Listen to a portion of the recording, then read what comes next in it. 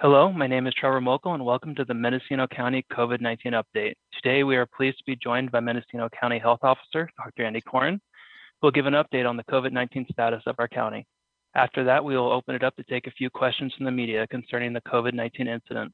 If time allows, we will also take questions from the public. If you're a member of the public, please leave your comment on the question below of this video, and we will do our best to address it. Now, beginning with our health update, Dr. Andy Corn, you have our attention. Hello, Mendocino. There has been an increase in illness, hospitalization, and deaths in the United States and worldwide as of August 1st. The highest case numbers and deaths are in the United States. In California, the total cases are also increasing. Kirk, can we have slide 1? In Mendocino, from April, our average case rates increased from 2 per day to 14.6 per day.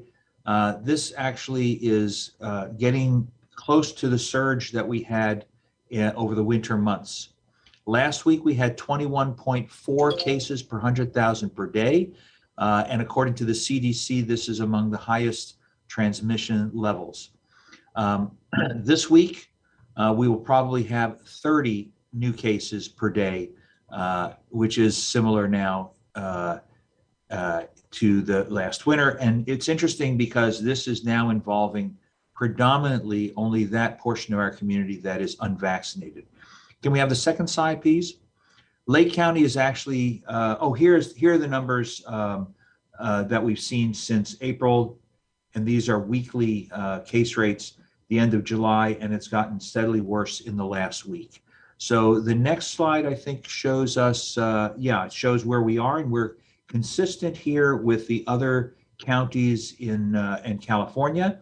What is interesting is that Lake County is significantly higher than we are, and the area in the yellow is not confirmed data yet. It's too soon to be confirmed, but that's what's happening with our neighbor.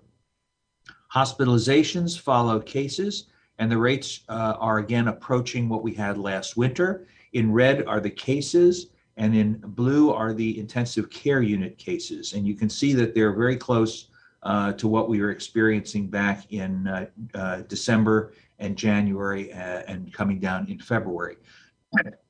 The hospitalizations in July ranged around 11 with 2 to 5 in the intensive care unit. On August 5th, just yesterday, there were 16 residents of Mendocino County who were in hospitals. 9 were in med-surg, 7 in the intensive care unit. We had 3 out of county. Yesterday, we also suffered our 53rd death in our county. This person had severe comorbidities. The next slide will show the relationship of vaccinated versus unvaccinated people. And as you can see, there's an 8-fold difference in disease incidence in cases between the people who have been vaccinated versus the unvaccinated in green. When it comes to hospitalization incidents, there's a 25-fold increase in the people who are unvaccinated versus fully vaccinated. And in the incidence of death, there is probably more than a 25-fold increase, but this is related to those who have been hospitalized. In Mendocino County, 88% of our cases in Mendocino County are unvaccinated. 99% of the symptomatic cases are unvaccinated, and over 95% of hospitalized cases are unvaccinated. There have been no recent outbreaks, but there have been high-risk exposures, notably in retail and restaurants, oftentimes with employees unwittingly going to work while infectious, sometimes mistaken their symptoms for thinking it's a common cold or allergies. And I want to encourage everybody to remember that if you're sick, please stay home. And if your employee is sick, please get them tested and don't let them spread this to the rest of the community. This Delta variant is now confirmed by whole genome sequencing in Mendocino. It takes a long time. It has taken a long time to get that information back. We're seeing it really as a very different disease. It is much more contagious due to, and if you could put on the next, here it is, transmission, but also the incubation time to transmission is 2/3 of prior variants. The spike protein is stickier, allowing easier cellular invasion. And what you're nasal viral load counts are 1,000 times greater than prior variants in both vaccinated and non-vaccinated patients. And the other thing that's new is that fully vaccinated people can pass the infection to others even without symptoms. And these are what we would ordinarily call carriers. So on the slide in front of you, the left hand shows the fatality of various different other viral illnesses. And you can see where the horizontal line shows the average number of people who are infected by each sick person, what we refer to as the R0 or R effective. And the original version of coronavirus would infect, one person would affect somewhere in the range of 2 or 3 people.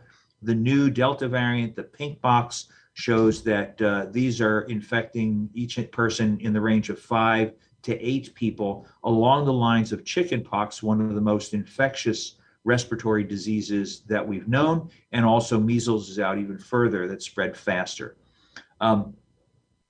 Let's see. The other information is that the Delta variant is more virulent with increased hospitalization rates, ICU, and mortality. We are also now in the midst of the summer with the fall and winter influenza season upcoming, and our RSV, respiratory syncytial virus, another seasonal infectious epidemic that usually comes on in the fall and affects the youngest of children, but sometimes elderly people, has already begun. Our testing has jumped up this week from less than 100 per day to some days over 400. And that's very good. It gives us an early indication that people are listening up and they're very concerned about their interaction with this new disease. Vaccines remain our most important protection. They are safe and extremely effective against the severe disease, hospitalization, and death. So we have this in front of you. This shows the numbers of people in green who are fully vaccinated. In the red are the people who are non-vaccinated, and the orange slice 9.3 are those people who are partially vaccinated. And when we move to the right pie chart, it shows that of those who are unvaccinated, 8.1% are partially vaccinated. I'm sorry, this should show, we don't have the slide up that shows how many have gone more than 60 days at this point.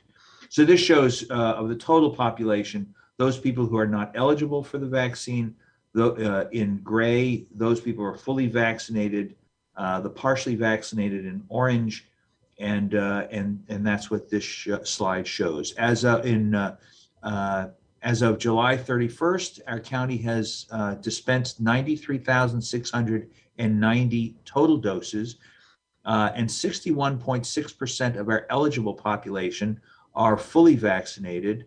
53.8% of the total population are fully vaccinated. That includes the ineligible people as well, the total population. 70.9% of the eligible population have had at least one dose. From an equity perspective, Mendocino County continues to exceed the state among the Hispanic population and also the 50 to 64-year-old group. People are now seeing how safe and effective the vaccines are, and they're beginning to get vaccinations at a little bit higher rate. So we hope that that continues. So what responses have there been to the Delta variant in the past few weeks? On July 23rd, I strongly recommended everyone wear a mask indoors or in outdoor crowds. On July 26th, the CDPH mandated that all employees in acute and long-term facilities, clinics, and congregate care settings must wear medical grade masks, and in acute and long-term care facilities, employees must verify vaccination status, and all unvaccinated employees must test once or twice weekly.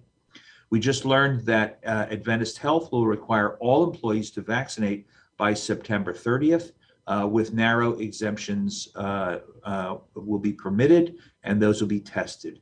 Today, Mendocino will release orders for mandatory masking indoors in public places.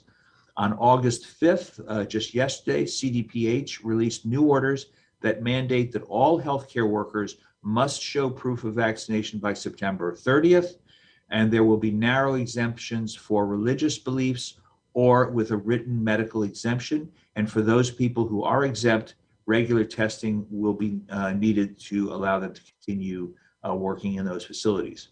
Additional orders that are planned for Mendocino County and have been supported by the Board of Supervisors on Tuesday, August 3rd, are being drafted. One includes an order for Mendocino County Fire, EMS, and first responders to verify vaccine, for unvaccinated to have frequent testing.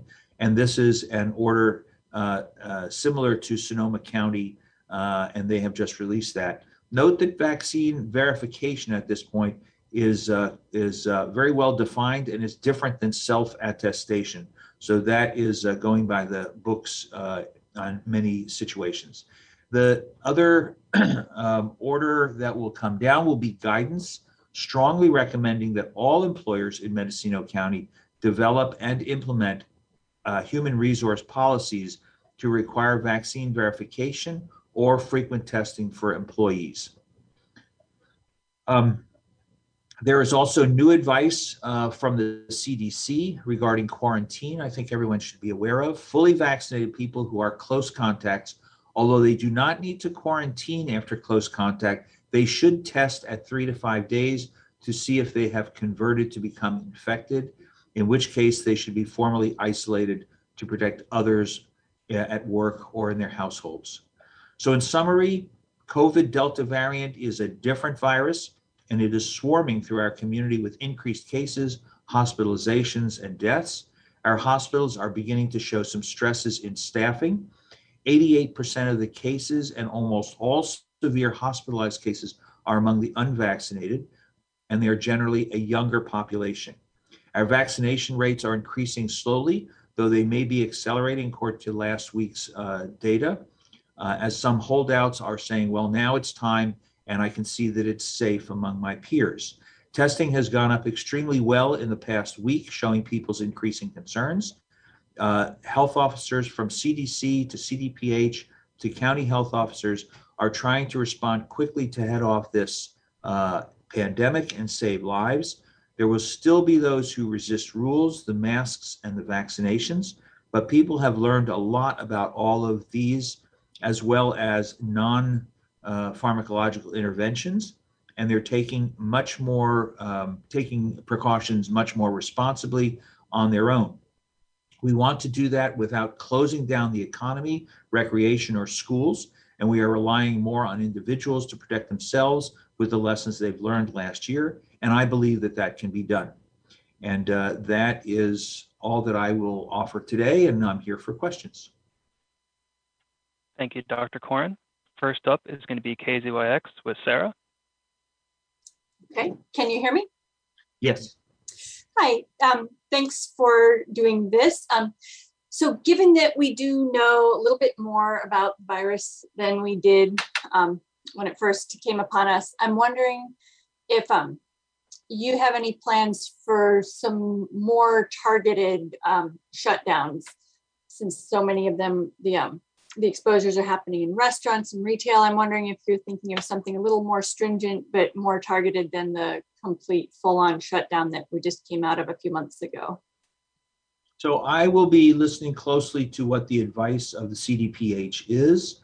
I don't think any of us want to do shutdowns. We want to see how well the current approach is protecting our healthcare institutions, our emergency services, and how businesses can actually implement policies to protect themselves, and individual people can protect themselves. But I don't think we want to continue with a program of shutdowns. So if that becomes necessary, that'll be considered. Okay. And I have a little bit more of a scientific question for you. I'm wondering what you believe will happen if this virus continues kind of unchecked among high numbers of unvaccinated people. Can we expect the virus to keep mutating? And if so, what can we expect from future mutations? Or will it just, is the trajectory expected for it to just kind of die out on its own? At this point, I don't know if we're going to see it die out. I think it's going to whip through the community of vulnerable people. And now we're finding that even those of us who are vaccinated have some vulnerabilities and pass it on to others. Viruses that multiply are going to mutate. That's just nature. And as they do, the ones that are stronger will start to predominate in our genome testing. The characteristics we look for is transmissibility, virulence or more severe disease, and also the vaccine escape. And we have not seen the vaccine escape at this point. The increased numbers that we're seeing in people who are vaccinated is because there are so many people that are vaccinated. We're seeing those numbers go up, but they are still very well protected against severe disease, hospitalizations, and deaths. So at this point, it would be nice to have a vaccine against the Delta virus that's in development, but I haven't seen that yet. And I think we're going to have to keep attacking this, and it's a very capable virus. Thank you, sir. Next up is going to be Matt with KMUD.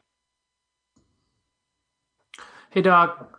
Hey, guys. Thank you for holding this. I'm hoping you can address a statement you made at the Board of Supervisors on Tuesday, Dr. Koren.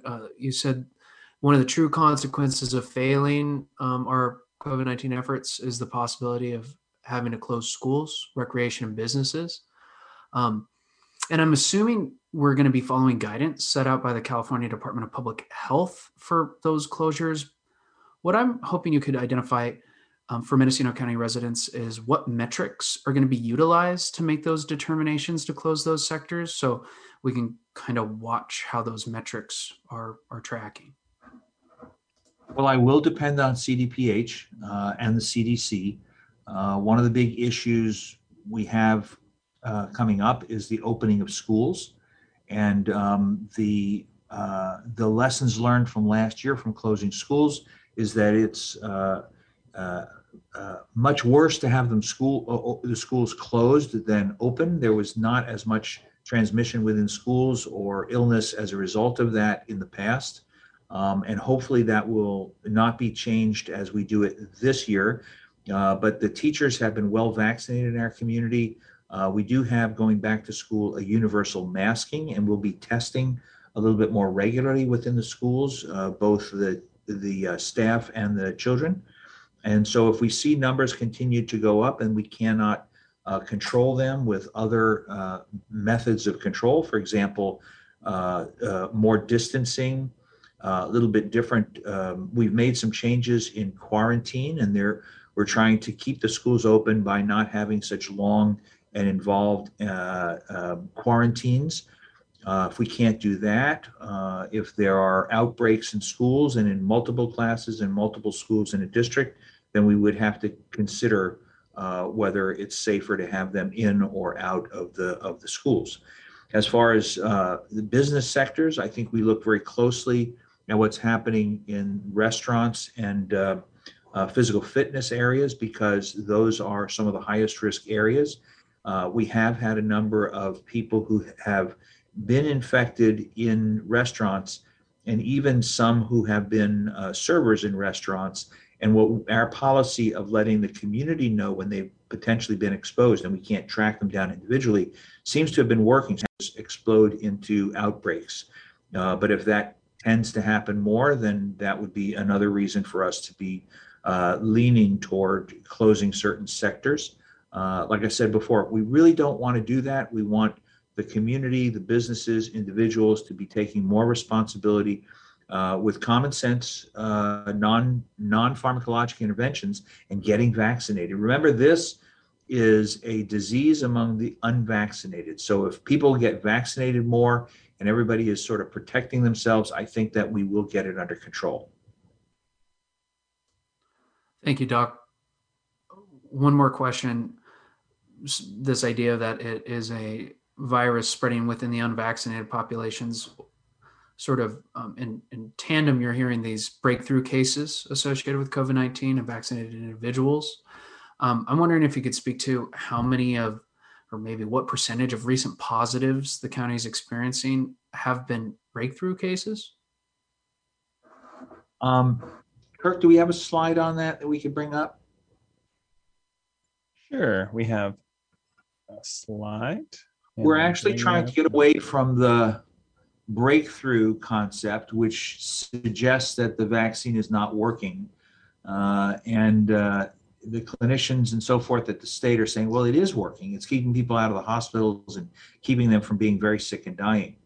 So among our current people who have had breakthrough vaccinations or post-vaccination infection rate, we do have a very small number in all of them. The largest number is in J&J, Johnson & Johnson. Next is Pfizer, and then Moderna. And the average is 0.238% overall. So that is less than one, it's 2 per 1,000, let's put it that way. Our post-vaccination infection rate. And then if you look at the graph on the right, you can see that there is a slow increase in the numbers, and it seems to follow the increase in numbers of vaccinated people. And let me put up the one for total numbers here. That might help as well. Another one would be the one shared from CDPH that shows the relationship of vaccinated versus unvaccinated, but that may not be exactly oh, here we go. These are Mendocino County numbers. Oh, good. Okay. So you can see that on the left are for people who are fully vaccinated. We've had 106 symptomatic post-vaccine cases, and a little bit more in Pfizer than in Moderna. But remember that in our county, a whole lot more Pfizer has been distributed, in part because it reaches down to a lower age group, but also that's just the numbers that we've been able to get out. And on the right are partially vaccinated. Again, Pfizer a little bit more than Moderna, but again, probably because the Pfizer vaccine has been administered more in Mendocino County than Moderna. Does that answer your question, Matt? Absolutely, very thoroughly. Thank you, Doc. Okay. Thank you, Kirk. Sure. Thank you, Matt. All right, next up is going to be Danila with Mendocino Action News.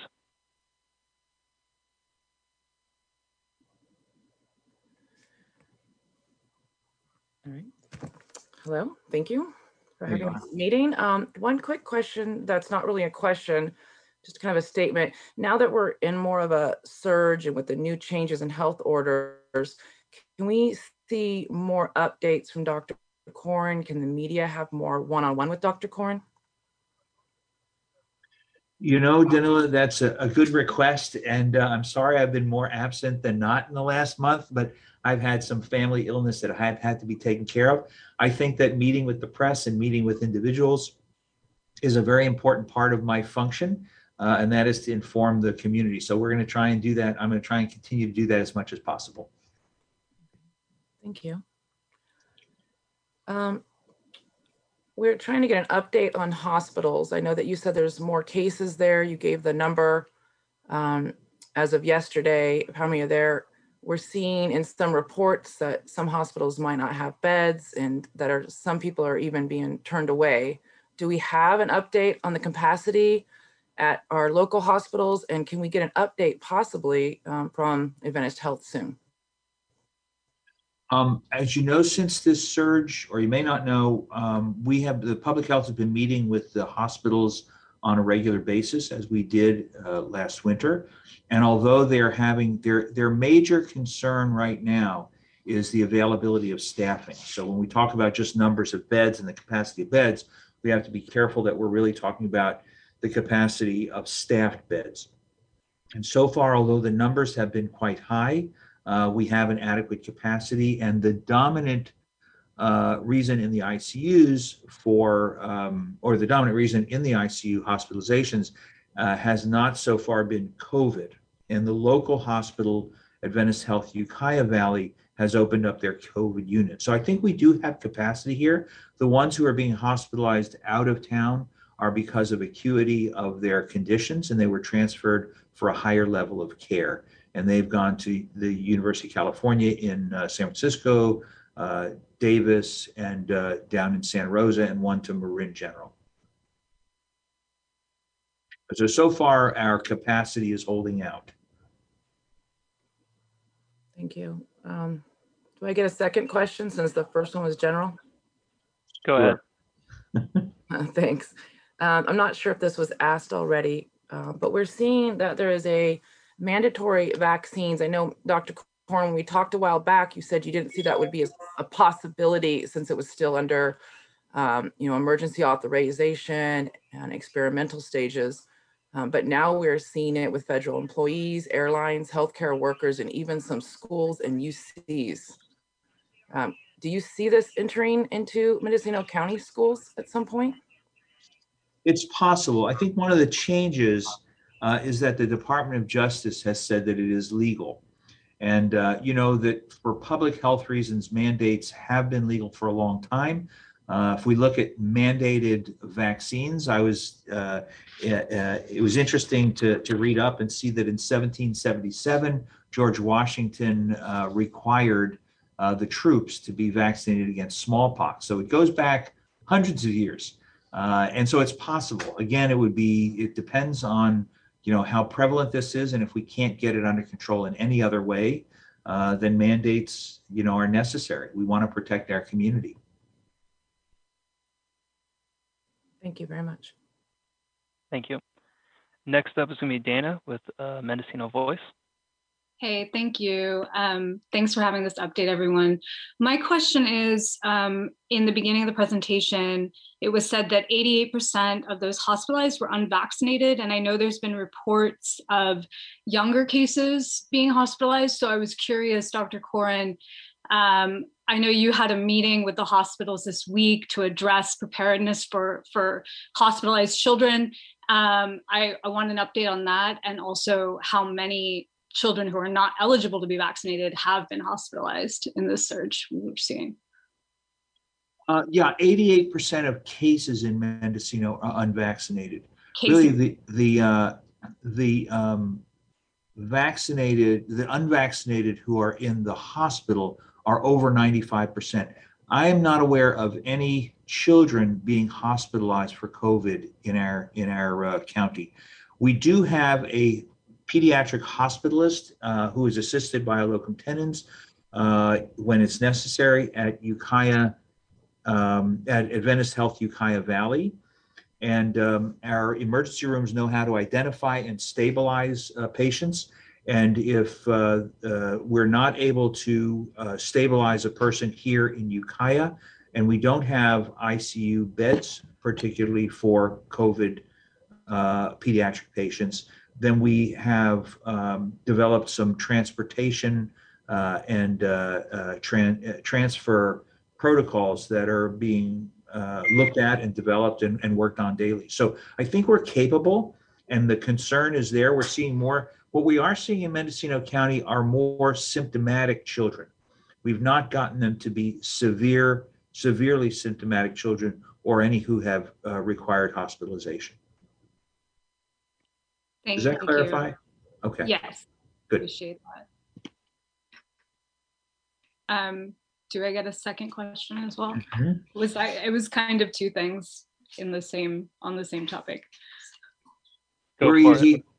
Okay, thank you. Another question I had is whether DPH is planning any new guidance or enforcement regarding gatherings and events moving forward. I know there's like pop-up, I wonder if the strategy is pop-up vaccination clinics and testing sites moving forward, or if there's any for. I saw that there's a August 15th vaccine clinic at the Ukiah Concerts in the Park. There's going to be a testing site at the Days Between Festival. Not sure why a vaccine clinic wouldn't be also a pop-up there, but just curious if we should be prepared for anything. Many of the event organizers, not all, but many of them have contacted me, and in the old days, they'd say, is this okay? And I'd have to give my permission. Nowadays, it's asking for advice, which is great because they're coming up with plans, and they're very sophisticated at developing plans to protect their audience and the people who are coming there. And sometimes I'll give them feedback, and most of the time it's really excellent, and they're very, very concerned about it. I do think, I mean, I saw a picture recently of concerts in the park, and people were huddled close together and no masks and so on. Those are high risk conditions. And so we're going to be starting to meet with the organizers again, more on a voluntary basis, and when we see these things coming up, but trying to get them to announce that social distancing and masking is advisable, especially for people who may be more vulnerable. I really would like to avoid shutting things down. It's not good for our people psychologically as a community, and so if we can encourage the people and the organizers in our community to take appropriate precautions, I think we have a good chance of turning this around without having industrial shutdowns like we did last winter. I mean, last winter, people didn't know how to behave. We didn't know what the high risks were. And so it had to be done with more force and followed by education. And now I think there's a lot of education. We're just going to have to see whether the organizers and people who are participating do the right thing. And if they do, I think we'll see some good curtailment of these infections and hopefully no super spreader kind of events. That's my hope. Okay, thank you. So, but clearly there's no plan for any new mandates or orders regarding it. It's just going to be case by case, working with the community and the organizers for these events. Yes, that's right. Okay. No plans right now to shut down any industries, entertainment, or things like that. We want to see if we can mitigate the risk. Thank you. Okay, so we're going to take a couple questions from social media, and then I'm going to go back through the reporters one more time. So the first one is going to be from Facebook, and it is, can business owners make vaccines mandatory for their businesses? Yes, counties can make things more strict than the state, and the state more strict than CDC. And business owners or cities can make it more strict than the county, and business owners and venue operators can make it more strict than the county. But what each of us can't do at our tiers is make it less strict than the rules that we're under.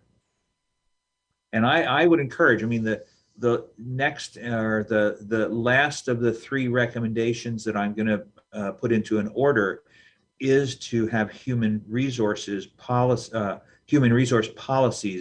that people have to either be vaccinated or regularly tested and show the verification of vaccines or the regular testing.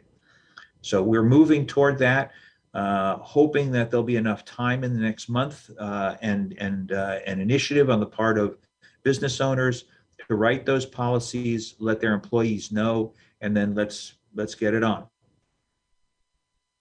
Thank you. I have another one. How are vaccine numbers collected, getting vaccinated out of the city / county, et cetera?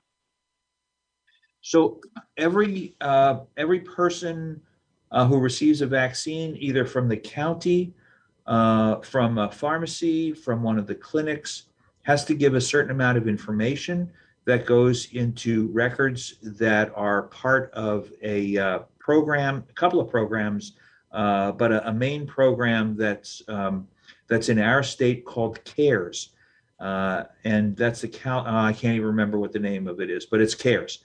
And we do that in order to find out that the numbers that we're actually administering, and to understand the demographics, the male-female ratios, the ratios of people of various ethnicities, the ages, and so on and so forth, so we can figure out, well, what are we doing right, what are we doing wrong, and how do we make it better, and target those interventions. So CARES is the program. It's not the only program in California. There's a couple of others that they use in Southern California, but this is a program that's been developed for all of the vaccines, including childhood vaccines, goes into that program, and medical providers have access to that. And anyone who has been giving out COVID vaccines is required to report to that.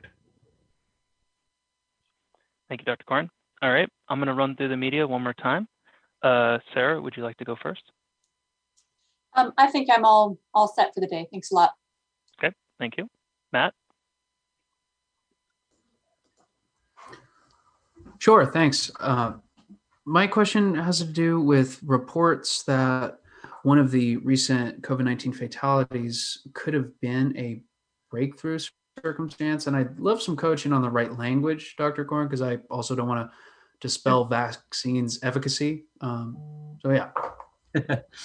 Yes, one of the recent one of the people who recently passed away did have a full, well, it was one Johnson & Johnson vaccine. So that was a very, very unusual case. That person had also huge comorbidities. And it's, I'm not sure whether COVID was a main actor in the reason for that person's passing or just a sideline, but that person had huge comorbidities that were at least in part responsible. But yes, that's true. We did have one breakthrough death. Thank you, Doc. But from the language point of view, it's a post-vaccination case, not a breakthrough. Because there will be some who will get very sick, but it's extremely rare. I believe the CDPH guidance is post-vaccination infection. There we go. Thank you. Danila?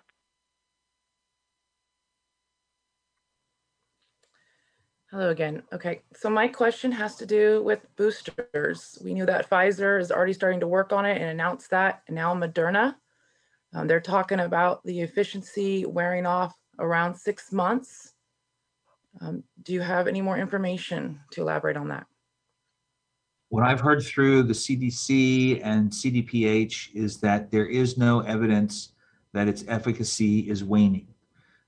Clearly, the companies have a secondary gain if they do get the vaccines approved for boosters, but the way that we measure waning immunity in the lab may not be the same and may not be pertinent to how it is clinically among populations. And so as far as the following up that the CDC and CDPH has said is that they're not seeing a waning of the efficacy. When they do talk about those numbers, they may talk about the waning of immune globulins, but immune globulins are only one of 3 different methods that the body uses to fight a viral infection. So there's immune globulins, there's memory cells, there's cellular immunity, and so and a lot of that is not clear how they work together. So if you're just measuring immune globulins, they may see a decrease, and some of the research does show a decrease in immune globulins. It's very hard to interpret what that means. So when we look at it actually in the community, it's one of those things where the proof is in the pudding. And at this point, the CDC and the FDA are saying, well, we're not seeing waning immunity yet. When we do, then yes, there may be a need for boosters. And most importantly, I think, is that we get a booster that is really specifically aimed at the Delta variant, which is our biggest threat right now.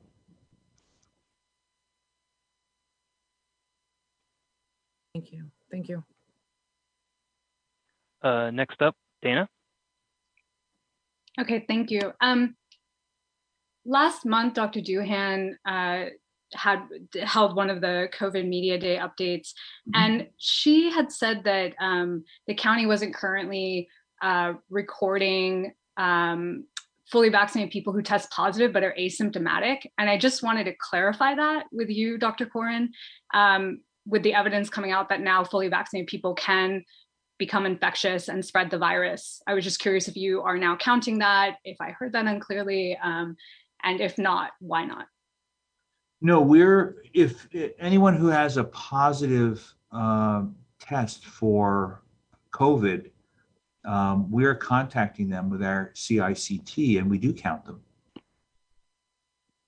Okay, thank you. Just for clarification, I believe what Dr. Doohan was speaking to there is on the graph that we showed earlier about the post-vaccination infection rate, that's only for symptomatic folks. We weren't including asymptomatic asymptomatic folks in that graph. Asymptomatic folks are captured in the CalReady system, and they go through contact tracing.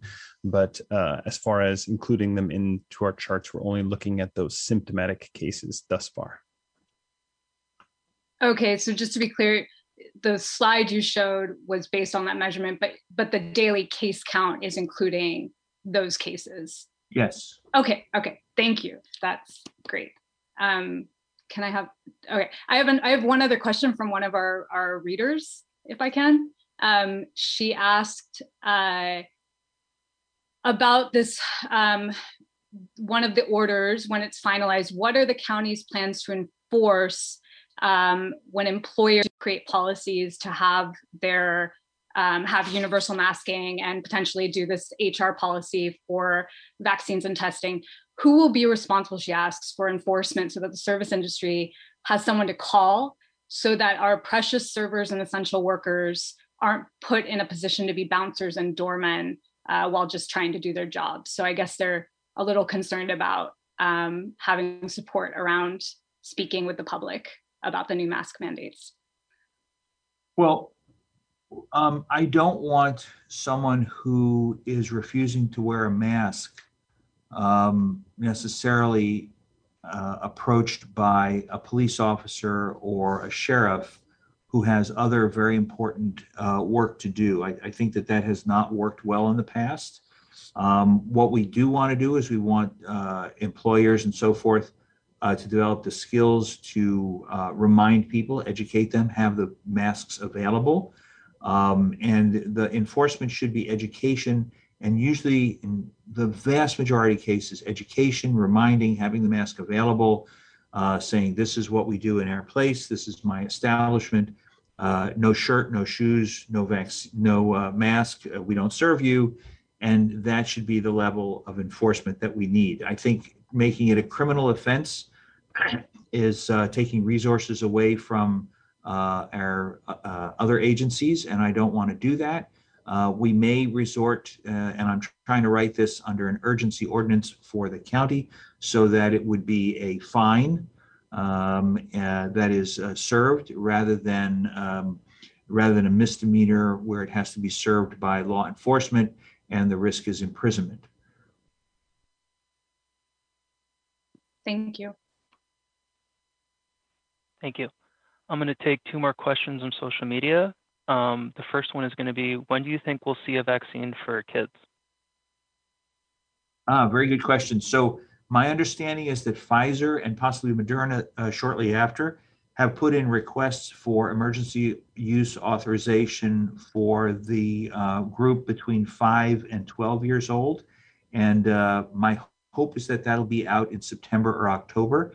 And that would be around the same time period that Pfizer and Moderna will probably have their full FDA approval rather than needing to go by an emergency use authorization. So that's the timeline that we're thinking of. The younger children under 5 may take another 6 months or so. I don't have more information on that. Thank you. And then also another question, with the current surge, are there any concerns of availability of the vaccine or tests? No, at this point, we have more than adequate vaccines. And as I understand it, the federal government is prepared to buy more and distribute them more. Our problem in the last couple of months has been insufficient demand. And that's been our biggest obstacle. As far as testing, we have testing available through the county, and it's these resources are also subsidized so that there's no need for individuals to pay for them.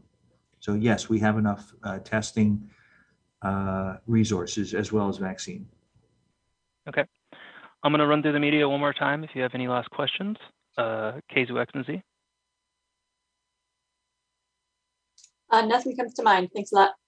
Okay, Matt. No, thank you. All right, Danila. Yes, I have a question from one of our readers, also through Ukiah Chamber. They would like to ask, is there going to be any changes regarding masks at tables or deli places such as some of our local restaurants or cafes? I know that you're saying that you're requesting that masks be worn inside. Does that, affect restaurants and places that eat inside? Absolutely, but I haven't found a way that people can eat through a mask. So what we're asking people to do is really just remove the mask to eat. What I see when I go to a restaurant is the masks come off when people walk through the door. That should not be allowed. That's what happens is then people are eating without masks. There are people walking around who can easily be infected, and so it's a much higher risk situation. Thank you. Thank you. And then Dana, do you have a follow-up question? Yeah, I was just curious. One of the slides, it now says just says excluding prisoners. So I was wondering if the data we have now includes Veterans Affairs, IHS, and pharmacies. We do have some access to that data. When I give the total number that have been dispensed within the county, that should include it. So it should be including that now in the numbers that I'm giving.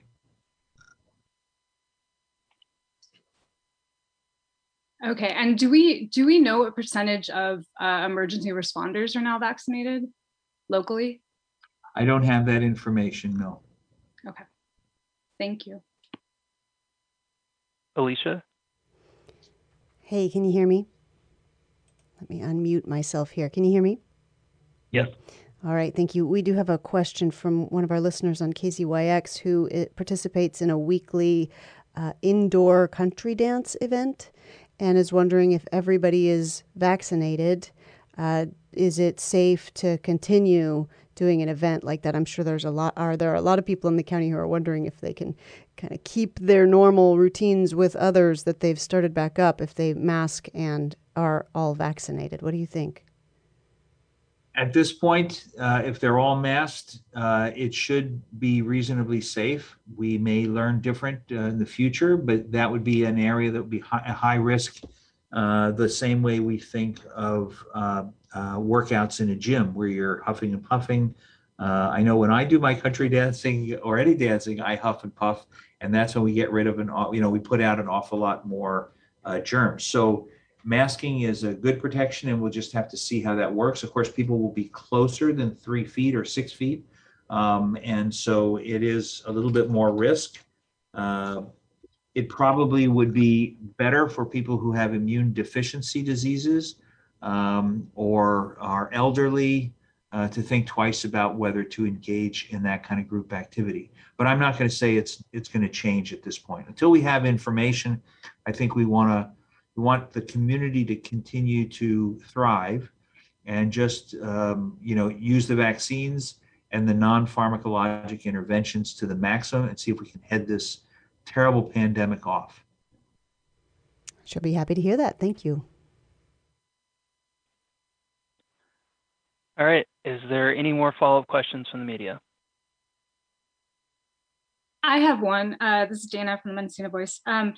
Curious how we are going to enforce the state mandate for health workers and the mandate to get vaccinated by September 30th. Is the consequence that people are just going to be fired from their jobs, or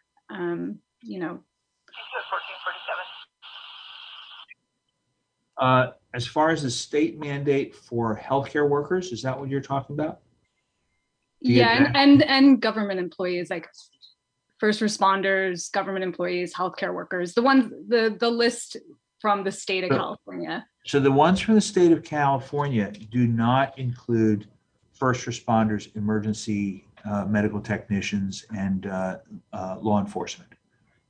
And who will enforce it? I don't think that has been that clear yet. But again, hopefully it will not take heavy-handed enforcement and take resources away from police and sheriff's offices. And hopefully it will be a matter of education, making available the masks when they're needed, making available vaccines, and hopefully people will understand the severity of what's going on right now and go ahead and do it. Otherwise, the idea is that those who do not comply would lose their employment when it comes to certain things like that. Thank you. And thank you for the clarification. I misspoke. So thank you. Go ahead, Matt. Thank you. One more question, Doc. I was wondering if you could talk about we've had a surge, rise of cases, hospitalizations and death. Are county vaccine workers, are we seeing an increase in vaccinations since this? Has there been an influx? Is it kind of remaining stagnant? The numbers of vaccines that we're seeing go out, in the Yes. last week, we have seen more people show up at our vaccine clinics, and we're hearing from our partners in the clinics, the FHQs and rural clinics, that they're seeing significantly more people taking vaccines now. I think it's two things. I think they realize, or several things. They realize the severity of this pandemic. I think people are realizing that the vaccines are safe, that friends and relatives are getting vaccines, and that people who are vaccinated are protected. And I think that, people's defenses against the vaccines are coming down a little bit. In addition, on the other side are these new rulings that you have to be vaccinated or get tested. And who wants to get their nose swabbed in a week? It's a pain in the neck or in the nose. So people are getting more vaccines. Thanks, Doc. You had a follow-up? I do. So there's a lot of confusion and some frustration in the community and some of our readers. You kind of briefly talked about this. You saw the concerts in the park, the picture with, several hundred of people getting a selfie. So they were even closer at that moment, probably. Right. And then you see the Delta variant that is maybe, affecting kids, not to the extreme measure of, extreme symptoms or in the hospital, but still it's spreading a little bit more with children. We're seeing that on the graph as well. And these events are still going on. So some of the businesses are feeling like, they're getting kind of punished. They're smaller, like a retail shop. Maybe there's 2 people in there. You see schools, kids are now outside. They're going to be maybe sitting close together while eating or playing, and they don't have to wear a mask while outside. So, I mean, how do we explain how kind of one thing looks a little different than the other? I would like to be able to say this is a horrible disease. This is the way you can solve it, and everybody jumps in line and solves it. That doesn't happen in Mendocino County. It certainly doesn't happen in the United States. And I've never seen that happen with individuals in my practice. It takes time to make these changes. So we addressed them last year when we first came across COVID, with the whole population making, broad stroke kinds of interventions. I think that it's reason to be frustrated, but not to lose hope. The businesses that are going to be subject or recommend to make their own policies are not being punished. We're doing that to actually give them cover. And I can't tell you how many times I've been asked for this and thanked for it. So they can make a policy that the county stands behind and is encouraging them to do. It's protecting the business, it's protecting their employees. Remember, a small business who loses 1 or 2 employees, or 1 or 2 employees comes into a slightly larger business and they have COVID and they infect a larger workforce. That business, shuts down. They're really crippled. This is a way to try and keep people safe, not to punish. So we're giving guidance and recommendations, and we hope that people will take it that way.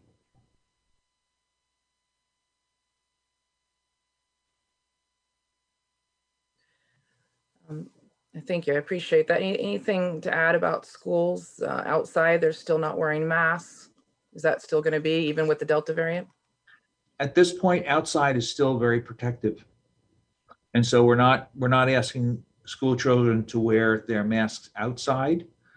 We are asking people or recommending to people if they are in crowds and some people are not, are not vaccinated, or even because it can run among asymptomatic vaccinated people, it's good to keep distances.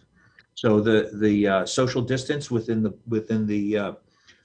concerts in the park would be great between not just each person, but groups of people. People come and they sit in groups because they know their families or the people they are with are vaccinated and feel safe there. But at least between those groups, if they could maintain some distancing, that would help. And these are the kind of changes that I'm trying to encourage people to make. And it doesn't have to be that we have a school guard or a concerts in the park guard walking through and saying you're too close. People should understand that they should spread out some more, and maybe with guidance from the stage and making some changes in the where the speakers are put in the stage and the dancers, that we can have a safe concerts in the park.